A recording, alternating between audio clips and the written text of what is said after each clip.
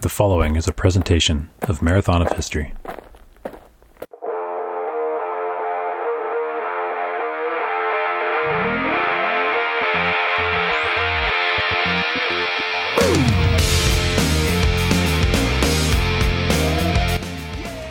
Today on the Marathon of History podcast.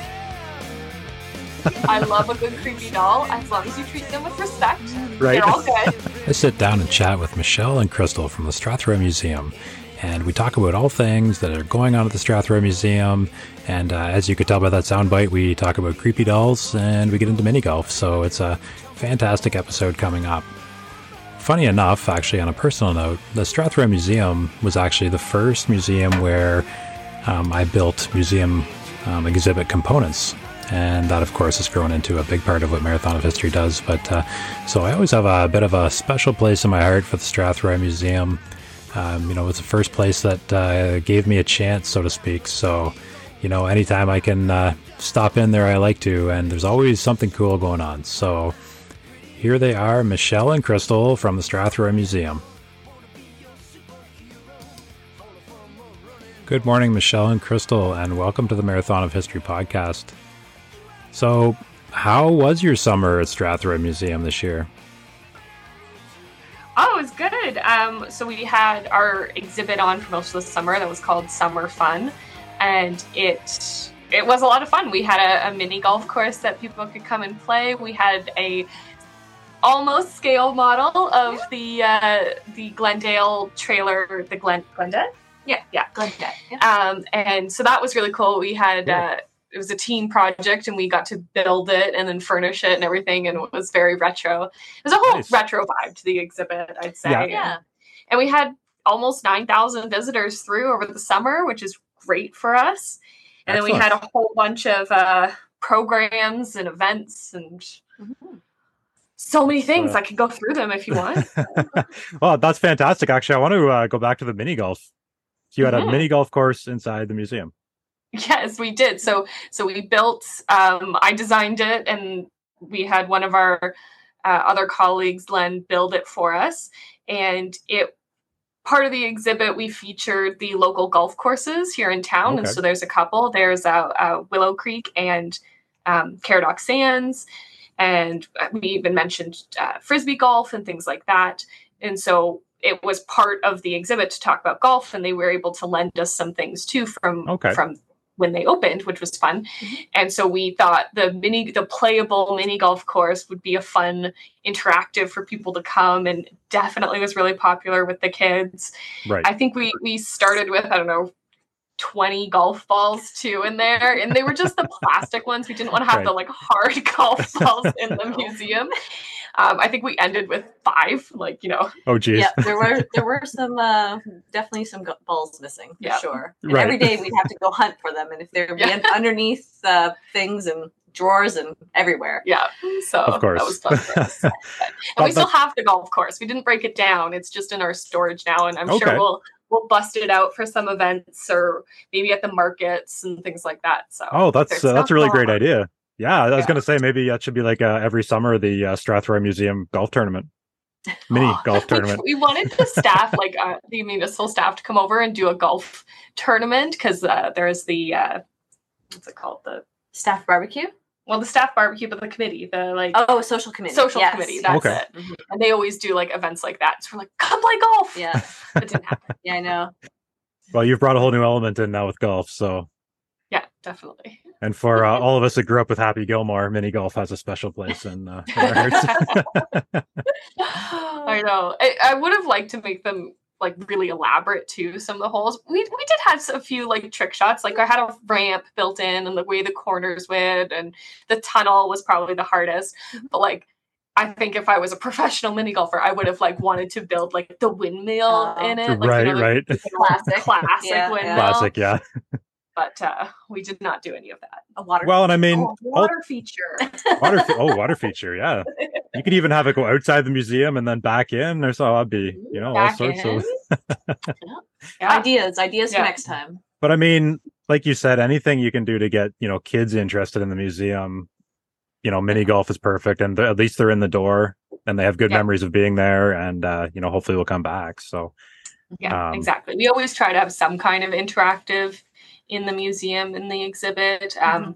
Like the one that's in there right now it's simple, but it's fun. It's just like a tickle trunk with a bunch of dress up items, and especially coming up to Halloween, it was easy to find some fun costume pieces for kids to come and try on and dress well, up. There's always that's that so weird important. transition, though. So there's a weird transition of kids to like, oh, where's the marbles? Where's the golf? Where's the this? Right. So they get very focused on whatever was in there, and then when we switch it up, they're like, they get a little panicky. But yeah. So do you sort of judge that then, take feedback and think, this worked out well, so we're going to do this thing again next year, like it, or how much does that affect your planning? Like how would people say sort of about that? I'd say it does affect our planning in terms of, I think maybe not necessarily bringing that back because our exhibits themes change so much that I just think that it's hard to be able to bring them back. It's not hard to be able to bring it out for a special event, which is always fun. And then we know it's going to be popular. And if we say like, oh, remember the golf course or remember the marble run or things like that, people will then want to come out, which is really nice. But it just shows that level of interaction that people are looking for is still wanted. And it can be something simple. It doesn't have to be something that's super technology based. It can be something more hands-on, tactile, like the golf course. So that does affect our planning and what we know worked in the past. Like for next summer, one of the interactives we were kind of thinking about was the building your own town. Because it's an architectural exhibit next summer.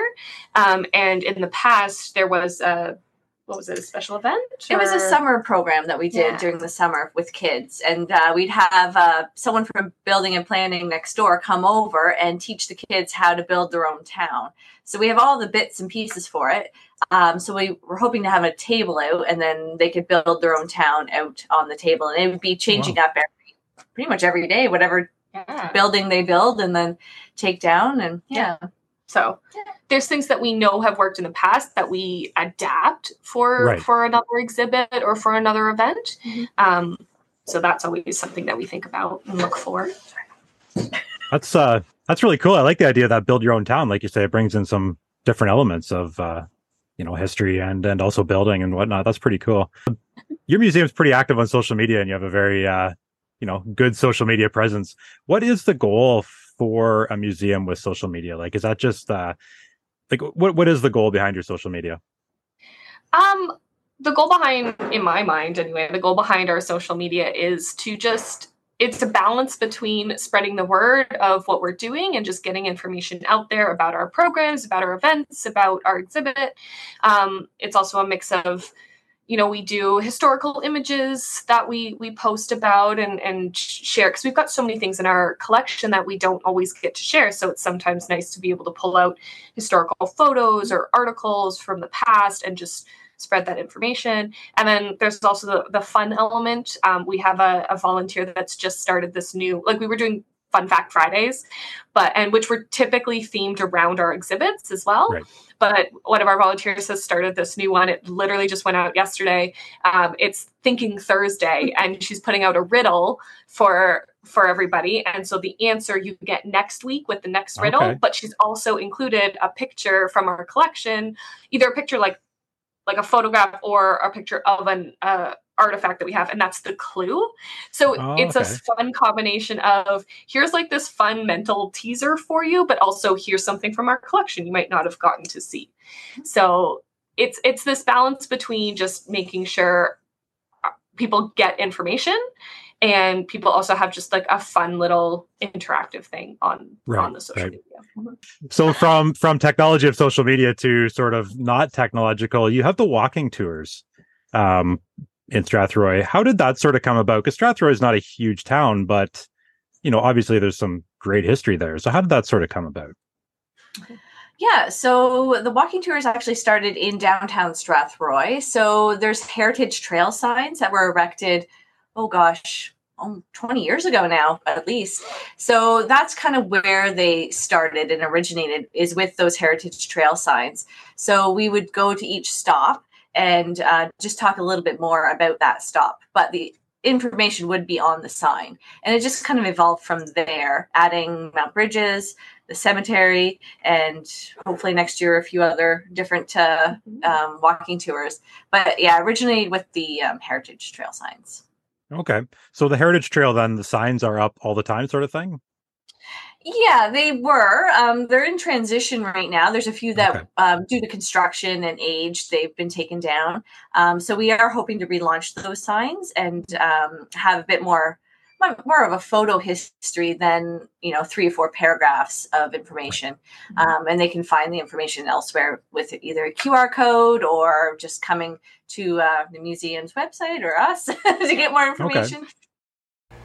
Have you always dreamed of visiting the battlefields of Europe, places where Canadian soldiers fought in the First and Second World War? Liberation Tours is an all-Canadian company and your official tour operator for premium guided coach tours to the battlefields of Western Europe, including those in France, Belgium, Holland, Italy, England, and more.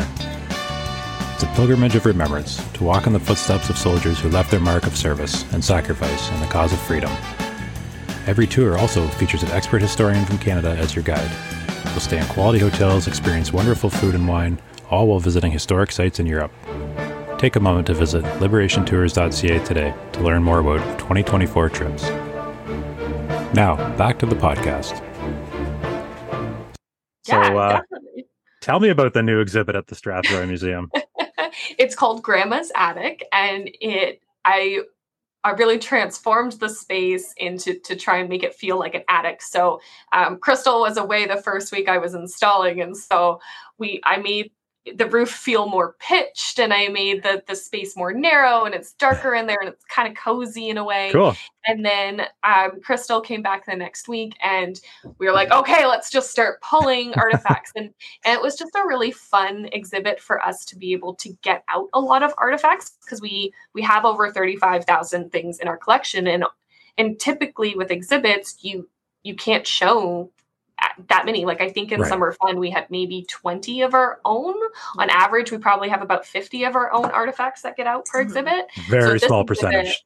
Yeah, so small, right? And so this exhibit we were able to get out. We have 300-ish pieces out on display, which is really, really great. And it was a lot of fun for us to just go through. We just kind of had general themes for each case. Mm-hmm. We were like, yeah, let's fill this theme with toys, right? And let's fill this theme with musical instruments. And so it was just a lot of fun for us to be able to go through the collection, pick some really cool pieces that hasn't been on display either ever in the museum or not in many, many years. Mm-hmm. Right.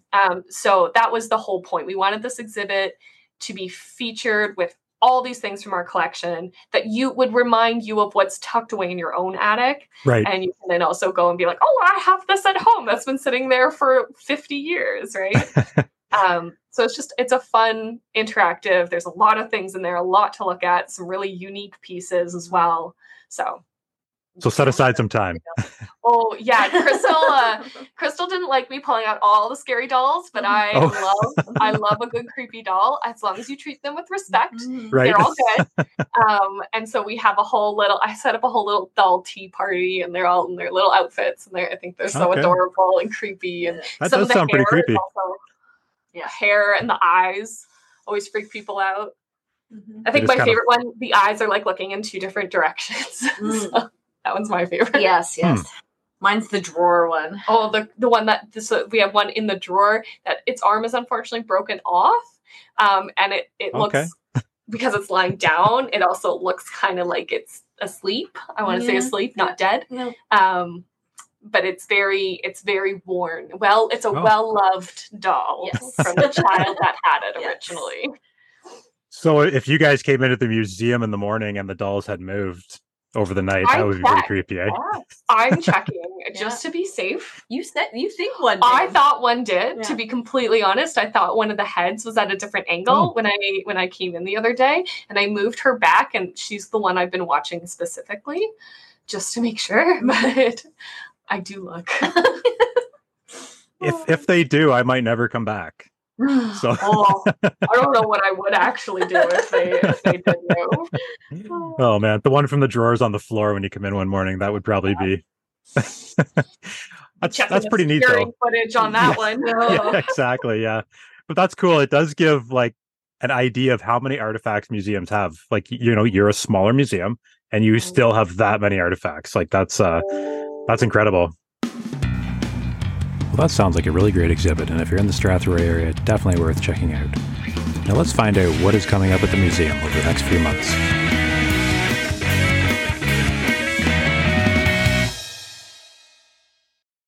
We do have artists that come and do workshops. So we have a couple more regular ones. They're never like set dates. We always try to work with their schedules. So we have Mitchell, who does our moccasin workshops, and he's actually been playing around with some new themes. So that might be coming down the pipeline. He's just still putting those kits together. And then he was going to reach out and hopefully some kids themed ones too. He's an Indigenous artist from Chippewa, and he's a sweetie pie. He's really fun to work with, and he's really open and can answer any questions that you kind of have. And he loves to just share his craft.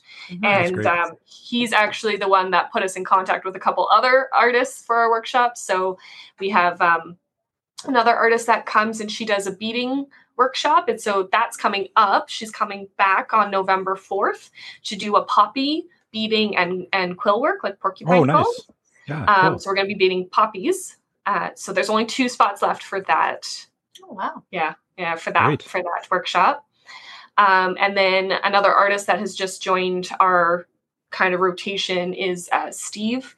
He's another Indigenous artist, and he does paint workshops. So we've had his first one here, which was, I think, a lot of fun. And his are also good for the whole family. Like, we did have some children there with their grandparents, and it's really for all ages and all skill levels. You don't have to be a very high level artist for him. That's all about having fun. Yeah, exactly. So, and then on behalf of Steve, like, he actually had the opportunity to design London's orange shirt this year. So he was able to have that, and it had strawberries on it. It was very colorful. Yeah. So that's his main topic, is strawberries, I think. Yeah, he really does like to do the strawberries. We have a couple of his pieces in our gift shop as well. And definitely the strawberries I've had already a couple people ask me about the strawberries. And one of them's also sparkly, so I feel like that also gets people's attention. Definitely. Yeah. So those are some of the workshops that we have typically within our rotation. We also have been partnering with the local Strathroy Art Group. They're from more than just Strathroy, but their official name is the Strathroy Art Group. And they are partnered with us for our PA Day programs, the one that we just had in October on the 6th, and then the one that's coming up November 17th. So they come, and we've been hosting them to do art workshops with the kids for PA Day programs. So that's been fun. I'm hoping, so we had a murder mystery party over the summer. I saw that, yeah. Yeah, that was so much fun. So popular. It was so popular. Yeah. It sold out really quickly. It was catered as well. Alice great. In town. She does catering too, and so she came and did a whole spread. So it was really popular. So I'd like to be able to do another one. The only thing was that, so we had a summer student that actually wrote the entire thing, and it took her like 3 weeks, because that's impressive. She had 15 characters. She had to make all of the connections, write everybody's stories. So for us to be able to develop a whole new one would take some time, or we could just use the old one, but just put it, so anyone that did it before won't be able to do it again. Right. And then another idea was an escape room. Oh yeah. Just because of this exhibit, when it comes down, it's kind of a good setup in there to do an escape room. And that will also launch into our next exhibit called Cipher Decipher. So that's kind of a coding and things. So it would have a good fit that way. But that's an idea for early next year. Yeah. Okay. Well, definitely keep me posted on that for sure. Yeah. I just love how you guys always have something like going on. Like, there's always something cool going on there. Obviously I follow you on social media, and I'm always like, wow, that's That's really cool. Yeah, we really we're trying to like think outside the box with some things. I mean, lots of museums, I've been seeing it become more of a trend for things like escape rooms and lots of museums do host workshops and stuff, but there's some things that we're trying, that are new to us here too. So sometimes they work, sometimes they have some hiccups, but we just roll with the punches and we figure it out and make it better for next time, right? That's all you can do, yeah. And you have a scary walk coming up, I understand. It's not scary. I wouldn't say it's scary. It's not as scary as the dolls. Not as scary as I would say so. But I mean, so it's going to be. I mean, Crystal can talk about it too. But it's going to be in the Strathroy Cemetery at night, and so so that in itself is a bit scary, I guess. But it's not like we chase you with chainsaws or something like it's not like a jump scare thing,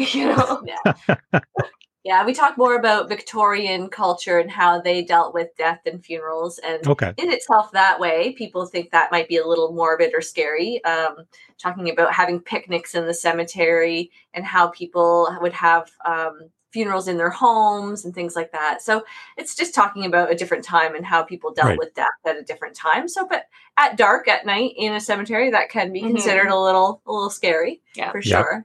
And we stop at some fun graves. Some of them are less fun, but some of them are.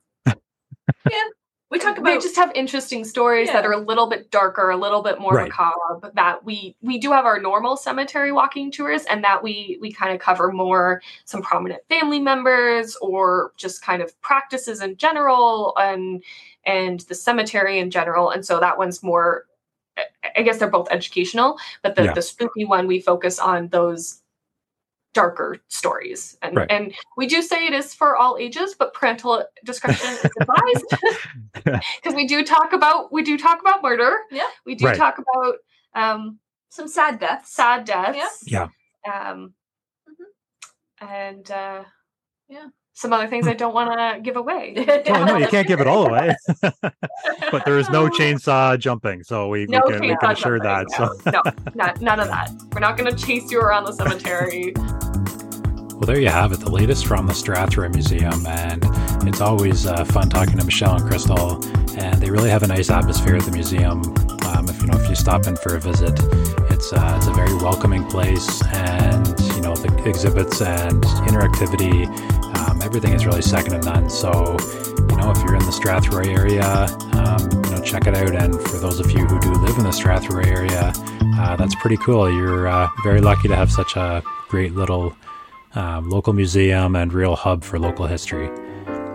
And leading up to Halloween here, if anybody wants a bit of a fright, obviously they have the cemetery walk that Michelle and Crystal just described. So that sounds like it'll be a great time. And if you want to check out some creepy dolls, like who doesn't want to go check out some creepy dolls? And they have lots of those apparently right now as well at the museum. So anyways, go check it out. And I appreciate Michelle and Crystal coming on the show today. And sort of staying in the same theme of Halloween and things that are just a little bit spooky. The next episode of the Marathon of History podcast, I have back on someone who's a fairly regular guest and a contributor to Marathon of History magazine. Of course, Stephanie McMullen, the community historian at Grey Roots in Owen Sound. And Stephanie's going to talk about a few spooky stories from Grey Bruce, and one story in particular that after listening to the podcast or talking to Stephanie, it really is like a true crime story from Grey Bruce, sort of a controversial murder case from back in the 1880s. So if you're sort of into detective type stuff and want to hear some sort of a tragic but very interesting story about crime, check out the next episode of the Marathon of History podcast. Of course, that will be coming out next week, so I will post when that is ready. Before we close, I sincerely want to thank each and every person who listens to Marathon of History podcast or goes to marathonofhistory.ca and checks out the magazine or some of the work I have going on. I have a few great projects coming up. I can't say a whole lot yet, but I'm really excited about it. So, but no, I truly appreciate everybody This is a small podcast and Marathon of History is a small company, but it's growing. And we've got some, like I said, some great things. And I just can't thank each and every one of you enough for listening and supporting. So thank you very much and have a great week.